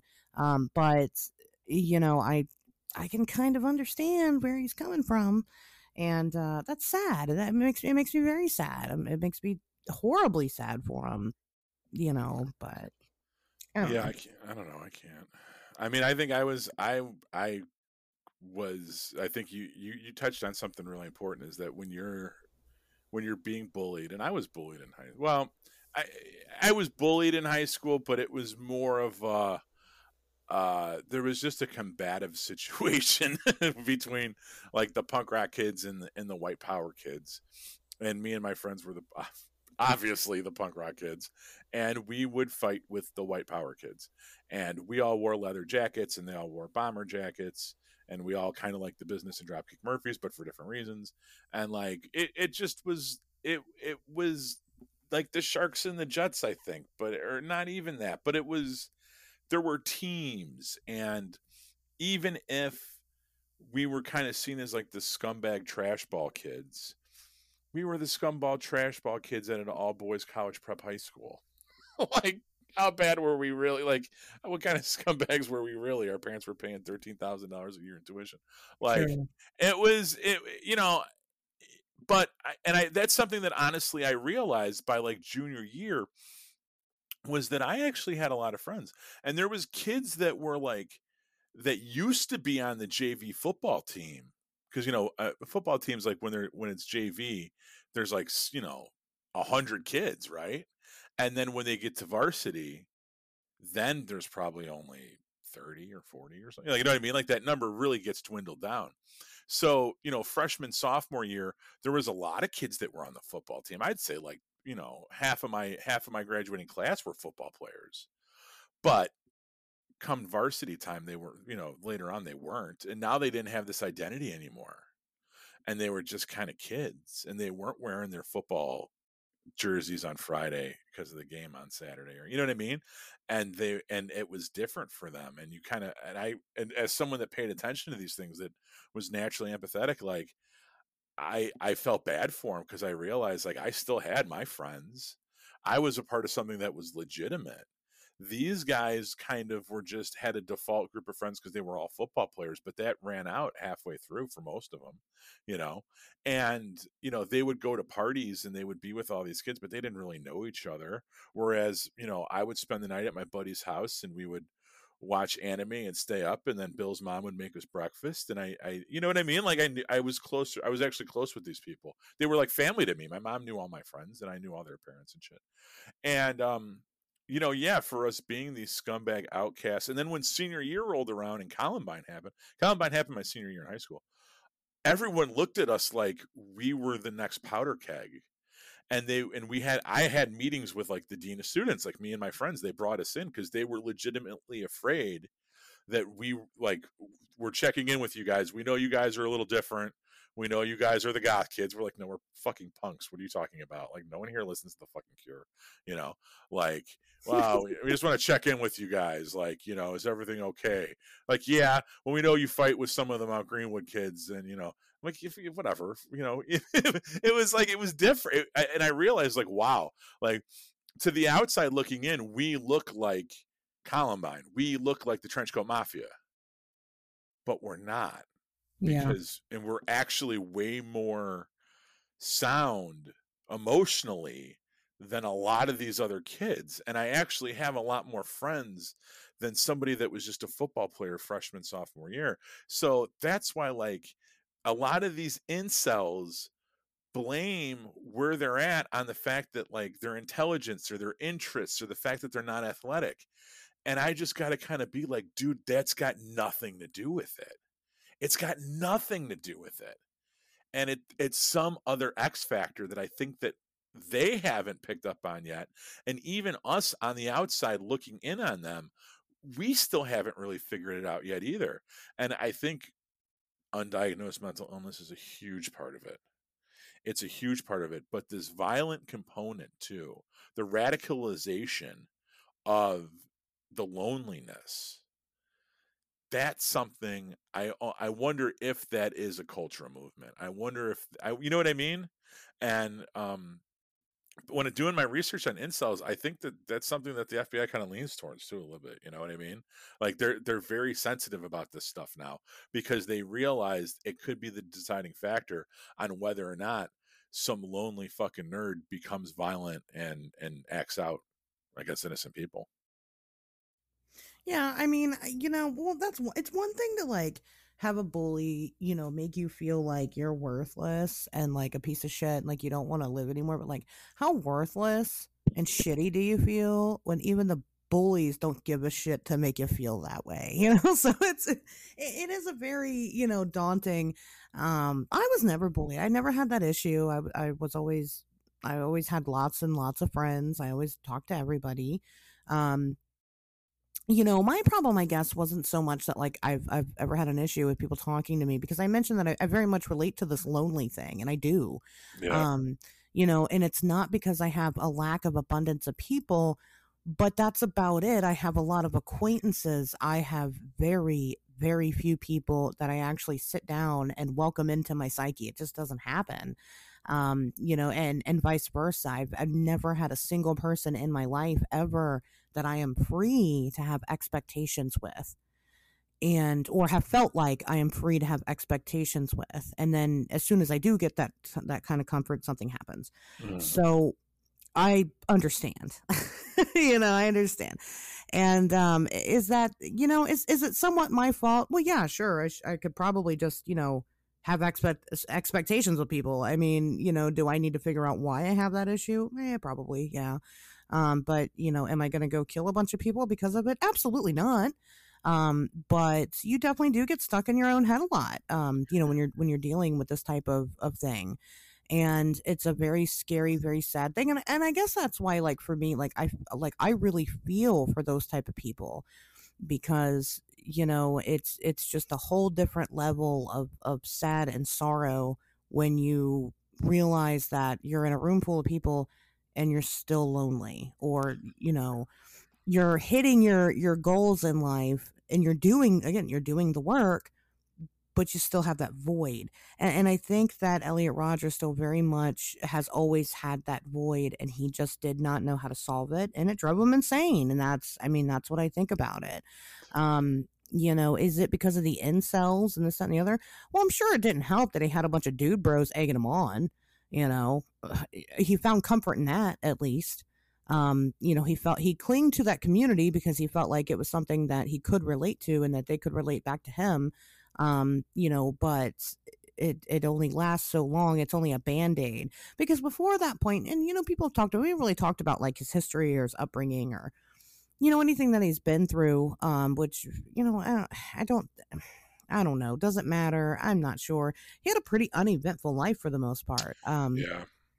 But for a long time in high school, he was really addicted to World of Warcraft, and he seemed to do better that way. Now, I don't know why he stopped doing that.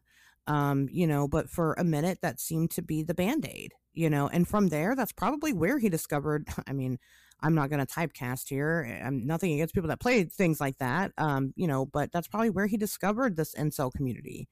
And, then he got into that, and he started having the influence of more violent ideas, and, maybe it just evolved and it morphed into what it was. I really don't know. But, again, he wasn't conventionally unattractive. Okay. He wasn't poor. He wasn't, he had all these makings to be very successful, but there was just a piece that just was missing. Well, it was connecting with girls. He didn't know how I to agree with talk that. to girls, and Yeah. that's where it comes from. Because like you Right. talk about feeling lonely, like I completely agree with that. I dealt with that a lot too. I had friends, but it was never enough. I think everybody feels like that sometimes. Yeah, no, but I mean, for me, but what's interesting for me is that I think I used fucking as a way to cure that. You know what I mean? And Yes, exactly. if you took that away from me and I wasn't able to fuck, like, oh my God, I would have gone, You might go crazy, right? I would have, but that's why I learned to fuck. Like, come on, like that was part of it. I guess it was like I at least had that survival instinct in me. It's a sink or swim situation. Yeah, and Elliot Rodger chose to sink. well, it's because he didn't, and so then I rewind the clock back, and I think like because this is something that like, and I'm not, I know I'm talking about myself personally a lot in this episode, but it's only because I connect a lot with this guy, and on paper, me and him have a lot in common, but the really important stuff we don't. So Yeah, sure. I'm trying to figure out how like 7 out of 10 things can match, and try to use that to shed light on those other 3. And like, I never fucking went on a murder rampage. I never will. I'm not like that. You And didn't sue your roommate because he stole your candles, or charged your roommate with theft because he stole your candles? no, I'm never that petty. And I if anything, I was the roommate stealing candles. And I also I never killed anyone, and I fucked a lot. So it's like I think that maybe you know he didn't learn to fuck when I did, or maybe I got lucky. There's part of me that thinks that too, because I remember when my first girlfriend, I lost my virginity when I was 15. And when I never thought before then that I would ever have sex. I was convinced that I would die a virgin. And then I met Leslie, and we started dating. And actually, she was dating a friend of mine, and I stole her away from him, which was a terrible thing to do, but I did it anyway because she was DTF. And what can I say? That's how bad I wanted it. Yeah. I had to close that gap. I was not going to get Elliot Rodger. I was fucking like, dude, this is not going to be me. I don't care who I got to stab in the back to fucking get this pink. It's going to happen. And that's what I did. And then when we broke up, because inevitably she was fucking nuts. When we broke up, I never thought I'd fucking ever had anyone sleep with me ever again. Never. I was like, that was a fluke. We're broken up now. I'm never ever gonna get laid again. And then I started dating Stephanie, my second girlfriend. And once again, I thought, Jesus, this is just like the only one that's ever gonna sleep with me. And then we broke up a year later, and I started dating my third girlfriend, whose name I will not fucking follow this podcast with. And it wasn't really until I was about 20 and I had been with maybe 5 or 6 girls that I convinced myself that I was probably going to be okay and that I would meet other women in life and that I wasn't going to die alone. But up until that point, I never, like, and especially before I started fucking, I was convinced I was going to die alone and die a virgin. I just fucking knew it because that's the way I felt inside of me. That's the societal pressure because girls, you know, a lot of people start pairing up in like 6 and 7. My son has a fucking girlfriend now and he's in fucking 5th grade. I never had any of that. This grammar school, I had braces and glasses and I was fucking a foot taller than everyone else. And I watched Beavis and Butthead and people thought I was a mutant. You know what I mean? And it really wasn't until I was about 20 and I started playing in bands and shit and like bleaching my hair and fucking being whatever that I started to kind of figure it out. Yeah. And I get that maybe like Elliot just never fucking had that. He never had that. Yeah, I mean, and I'll even say, I mean, I know this might come as a surprise to anybody, but yeah, any breakup that I've ever had in my life, I'm like, nobody's gonna want me ever again. And Right? it's me, you guys. Have you seen me? I mean, you know, we all feel like that sometimes, but you know, then you just kind of, I mean, you kind of pick the shit up and you just kind of keep trucking, you know. Yeah, well, all you got to do, and this is why he hates you so much, is because all you have to do is like take a picture of yourself, post it on Instagram, go take a shit, come back, and have 60 different likes. You know what I mean? Like, dude, I go through this. Let me tell you something. I go through this being your co-host all the fucking time. Like, look at how many friends you have on Clubhouse versus how many friends I have on Clubhouse. Like, I am forever in your fucking shadow. Now, I'm cool with it. Like, I have made my peace with it. I'm glad you're taking me along for the ride. I am more than happy to be here, and I will play fucking second fiddle to you anytime. But this idea that like he had about how unfairly balanced it is, he's not wrong. It's just that's the way the world goes. I can open jars that you can't. Like there's an ebb and flow to it. I mean, whatever. Right, I have upper body strength. You know, if we're up for an intellectual, you know, job, then most likely you're going to get it. And you know what I mean? Like you got wins and losses. I'm not complaining at all. No. I'm not complaining at all. But I'm just saying, like, yeah, it's a little. You'll always get more attention than me. Always. That's just whatever. Fine. I am. You got to believe me when I say this. I have no ill will against that whatsoever. It's totally cool. But you know. You never have to, like you said, you never have to really doubt your self-worth or like your attractiveness for that long because you can get validation like that, you know. Well, yeah, within like the week I start fucking somebody else. So I mean, you know, that's just the way it be sometimes. But I mean, anyway, the point is just, you know, again, at some point you don't get stuck in the hole, you know, you dig yourself out of it and you know, you continue forward. That doesn't always happen for people. So, I mean, obviously, it doesn't happen for people like Elliot Rodger, who instead of deciding to dig himself out of the hole, he was just going to go ahead and dig himself into the grave, as well as some other people around him. So, yeah, you know, and that was just kind of, you know, I guess I don't know, it's what he decided to do, I suppose. I don't know. But you know, it's really easy to look at something like this and just look at the surface and go, oh, yep, that's incels for you. But there really is a lot more to it that I think people should, you know, dig around with. I mean, do I, you know, am I speaking up for incels? No, fuck those guys. You know, they're awful and they're not good people and they don't get laid because of it's their own fault. You know, I understand learning how to connect with people is not an easy task. I'm not saying that. You know, we're talking to an audience right now and every single one of us here can say that at least one point in time in our life, we've had an issue connecting with people. We're all fucking weird, right? Yeah, definitely. And so, you know, we can all relate to that part. You know, but instead of thinking that the whole world owes it to us to, well, I mean, we just kind of stopped and we're like, whatever, I'm just fucking weird and I accept it. You know, we kind of stay within our own lane and, you know, instead of like, most of the time I notice what these incels do is then they start like, they're shooting their shot way out of their league, first of all. Yeah. And, as shitty as it is to say, because yes, okay, great, wonderful, looks don't matter, ageism shouldn't be a thing. Not that you should date minors or anything. I'm not saying that.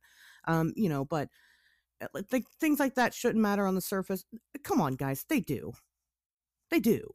And you can learn to love somebody. I understand that, but like you still have that influence. Let me tell you something. I dated this guy once and he was really ugly. And I dated him knowing that he was really ugly because I swear to God, because I thought that he was going to be nice to me. Right. And so after going through heartbreak after heartbreak after heartbreak, I thought, well, fuck it. I'm going to date one of those really ugly, nice guys. And he fucking cheated on me. Yeah, you fuck ugly dudes, and I because I think he's gonna be nice to me. I don't want to let the cat out of the bag with that one, but like that's something that you've told me in the past, and they're still not nice to me. Yeah, you'll be like, I fucked this guy and he was ugly, but I figured, what the hell, and hey, you know what?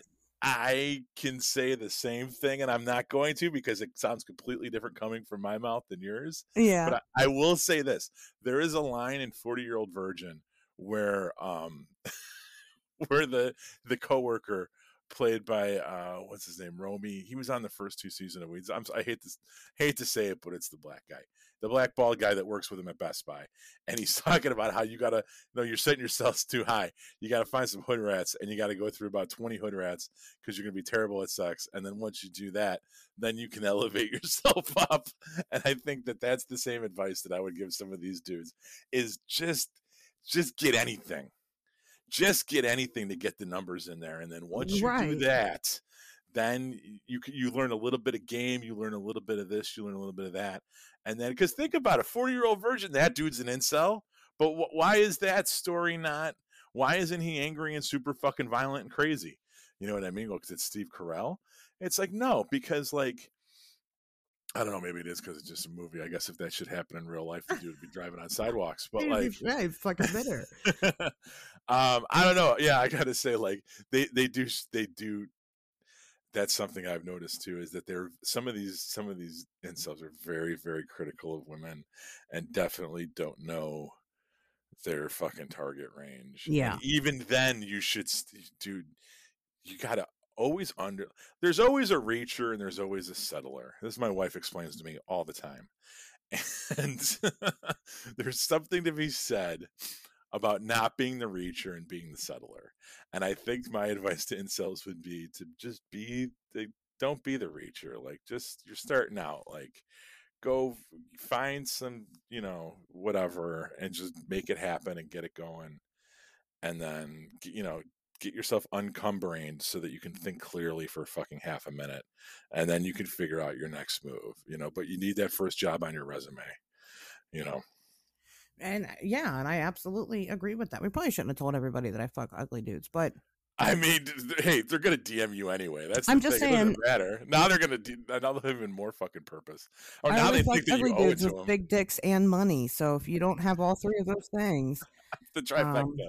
It's the Triforce. You got to get exactly. All three. So, but no, I mean, yeah, and so this probably gives the ugly dudes hope. But like, the reason why I fuck you guys is not because it's not because. It's just because I expect you to be nice to me. And if you're not being nice to me, then I'm not going to keep fucking you. And so, you got to have that too. At least you got to have some couth about your goddamn selves. You can't just be like, oh, you owe it to me because I'm a man and you're a woman. Like that's never going to happen. I'll tell you that right now. That doesn't happen that way. And you know what? Let me say something to counterpoint to that. I do not fuck ugly girls. You know why? Because they're all beautiful. And fellas, that's how you do it.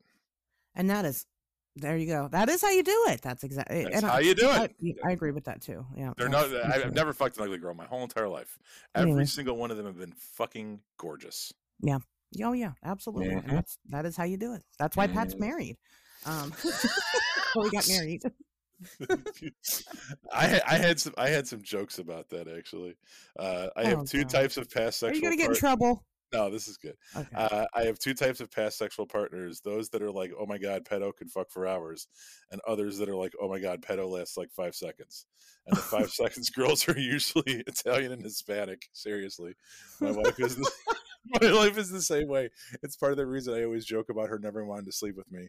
It's because it only lasts 30 seconds, and she's so fucking hot, and she married that. So that's that. I have some other Right. shit about me sleeping with all types of Well, that's what I'm nationalities. saying. Women like when you praise them. I don't care what woman you are. We There's no like bigger that praise shit. you can give a woman by lasting 5 seconds. They may Okay, be yes and no. they may be frustrated, but they also feel kind of good about themselves. Not me. I will never sleep with you again. If it's 5 seconds, I'm like, oh, and I'll It tell doesn't every matter. It's fucking body. hey, fine, fuck it. All right, I'll later. tell everybody. I'll be like, listen, this guy just don't. I'll tell all my girlfriends, like, no. That hey, that's the one reason because you never want to discount the recommendation. Although a lot of times girls aren't going to sleep with guys that their friends slept with anyway, so it doesn't matter. The Oh, you fact that haven't like met me and my friends. no, I haven't. No, I haven't. I had an angiogram instead. Trust me. Uh, I would have. But yeah, I mean, anyway, I was just fucking. You were saying your friends are. I'll back off of that one. I warn, yeah, I warn people. I let it go the first time. The first time, okay, I get it, it's exciting, but the second time, no. Yeah. You need to practice some meditation or something. You need to get that shit under control.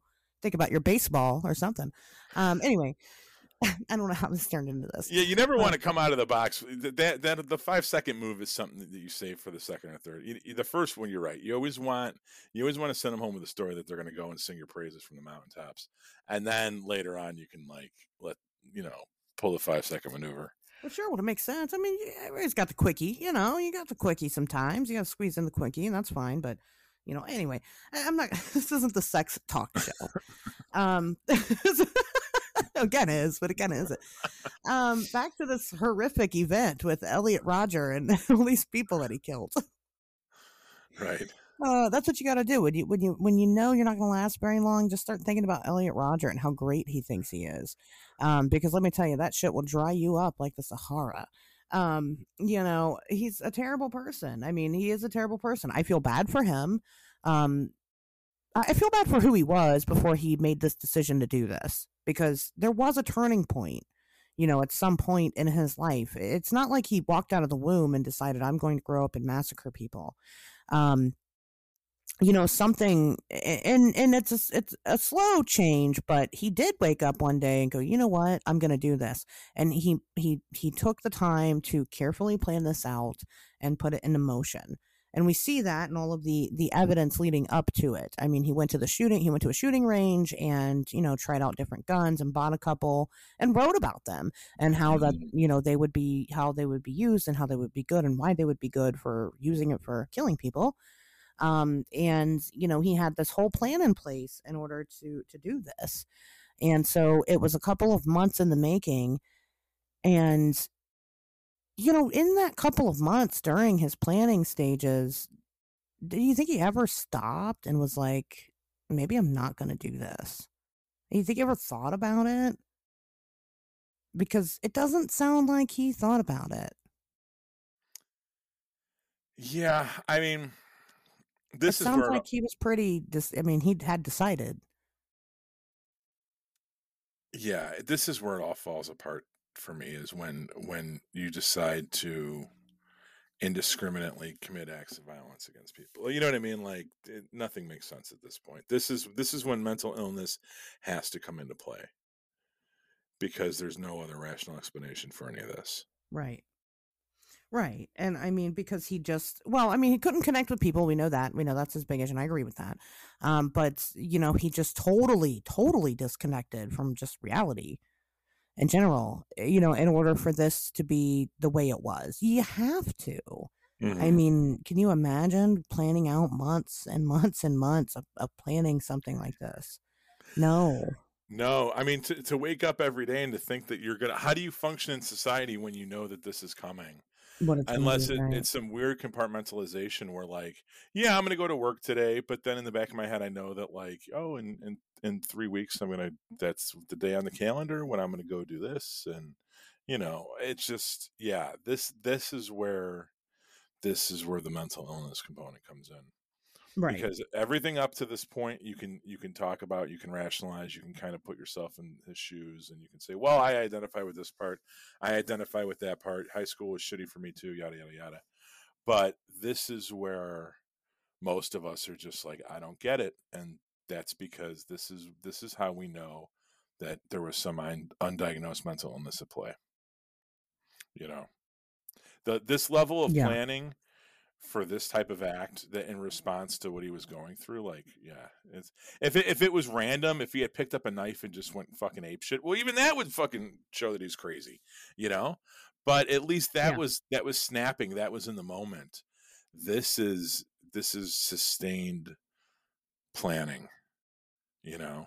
Sustained preparation, calculated, right? And that's well, I mean, I agree. I think heat of the moment crimes are definitely more heat of the moment. I mean, they're not, I think that shows more sanity than something like this. So I don't know. I mean, again, he was a bad dude. I don't want him coming to any of my parties. So just saying.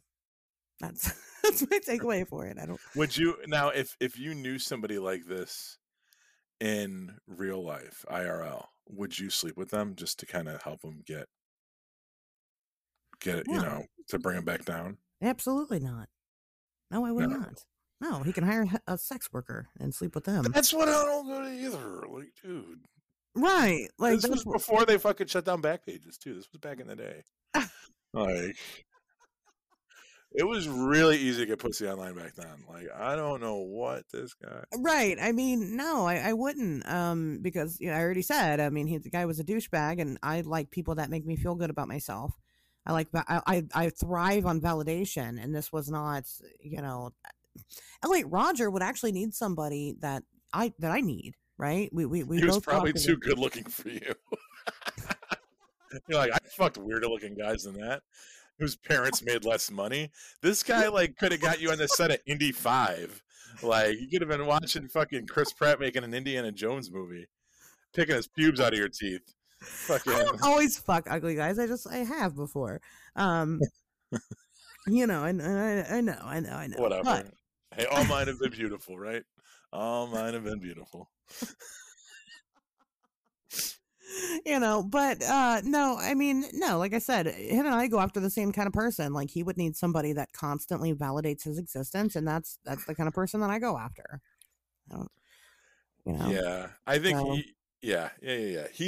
Some people are givers, and those people are the type of people that I typically, not that I'm not also a giver, but he just didn't even know that about himself, I don't think. I don't think he knew what he wanted, because you don't really know what you. I'm one of those people that I only know what I want. I know more what I don't want than what I want. And the only reason you know what you don't want is because you had it and you're like, that didn't fucking work. Yeah. So I literally, I have to do everything through process of elimination. It's the only way that I get anywhere in life. I have to do it. It has to fail miserably. And I go, okay, I won't do that again.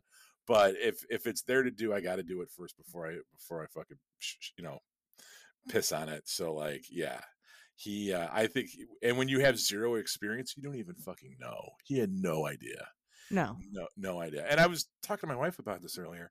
22 isn't like, she was like, now she's, I don't want to be telling her fucking stories, but she's kind of like us, I guess you'd say. Okay. To where like 22 was like later than we got started, but like in the grand scheme of things, it's not that late. I mean, I got divorced at 22, so. No, you were like, well, I was. So I don't know what it's like to be 22 in a normal, 22 isn't incredibly like ridiculously like serial. In this case, it was serial killer like virgin late, but there's other people. There's people that are perfectly functional in the world that lost their virginity at 22 or later. And I buy that. Not every single one of my friends lost their virginity in high school. Right. Or middle school or elementary school. But that was kind of a really shitty joke, and I apologize for that. But,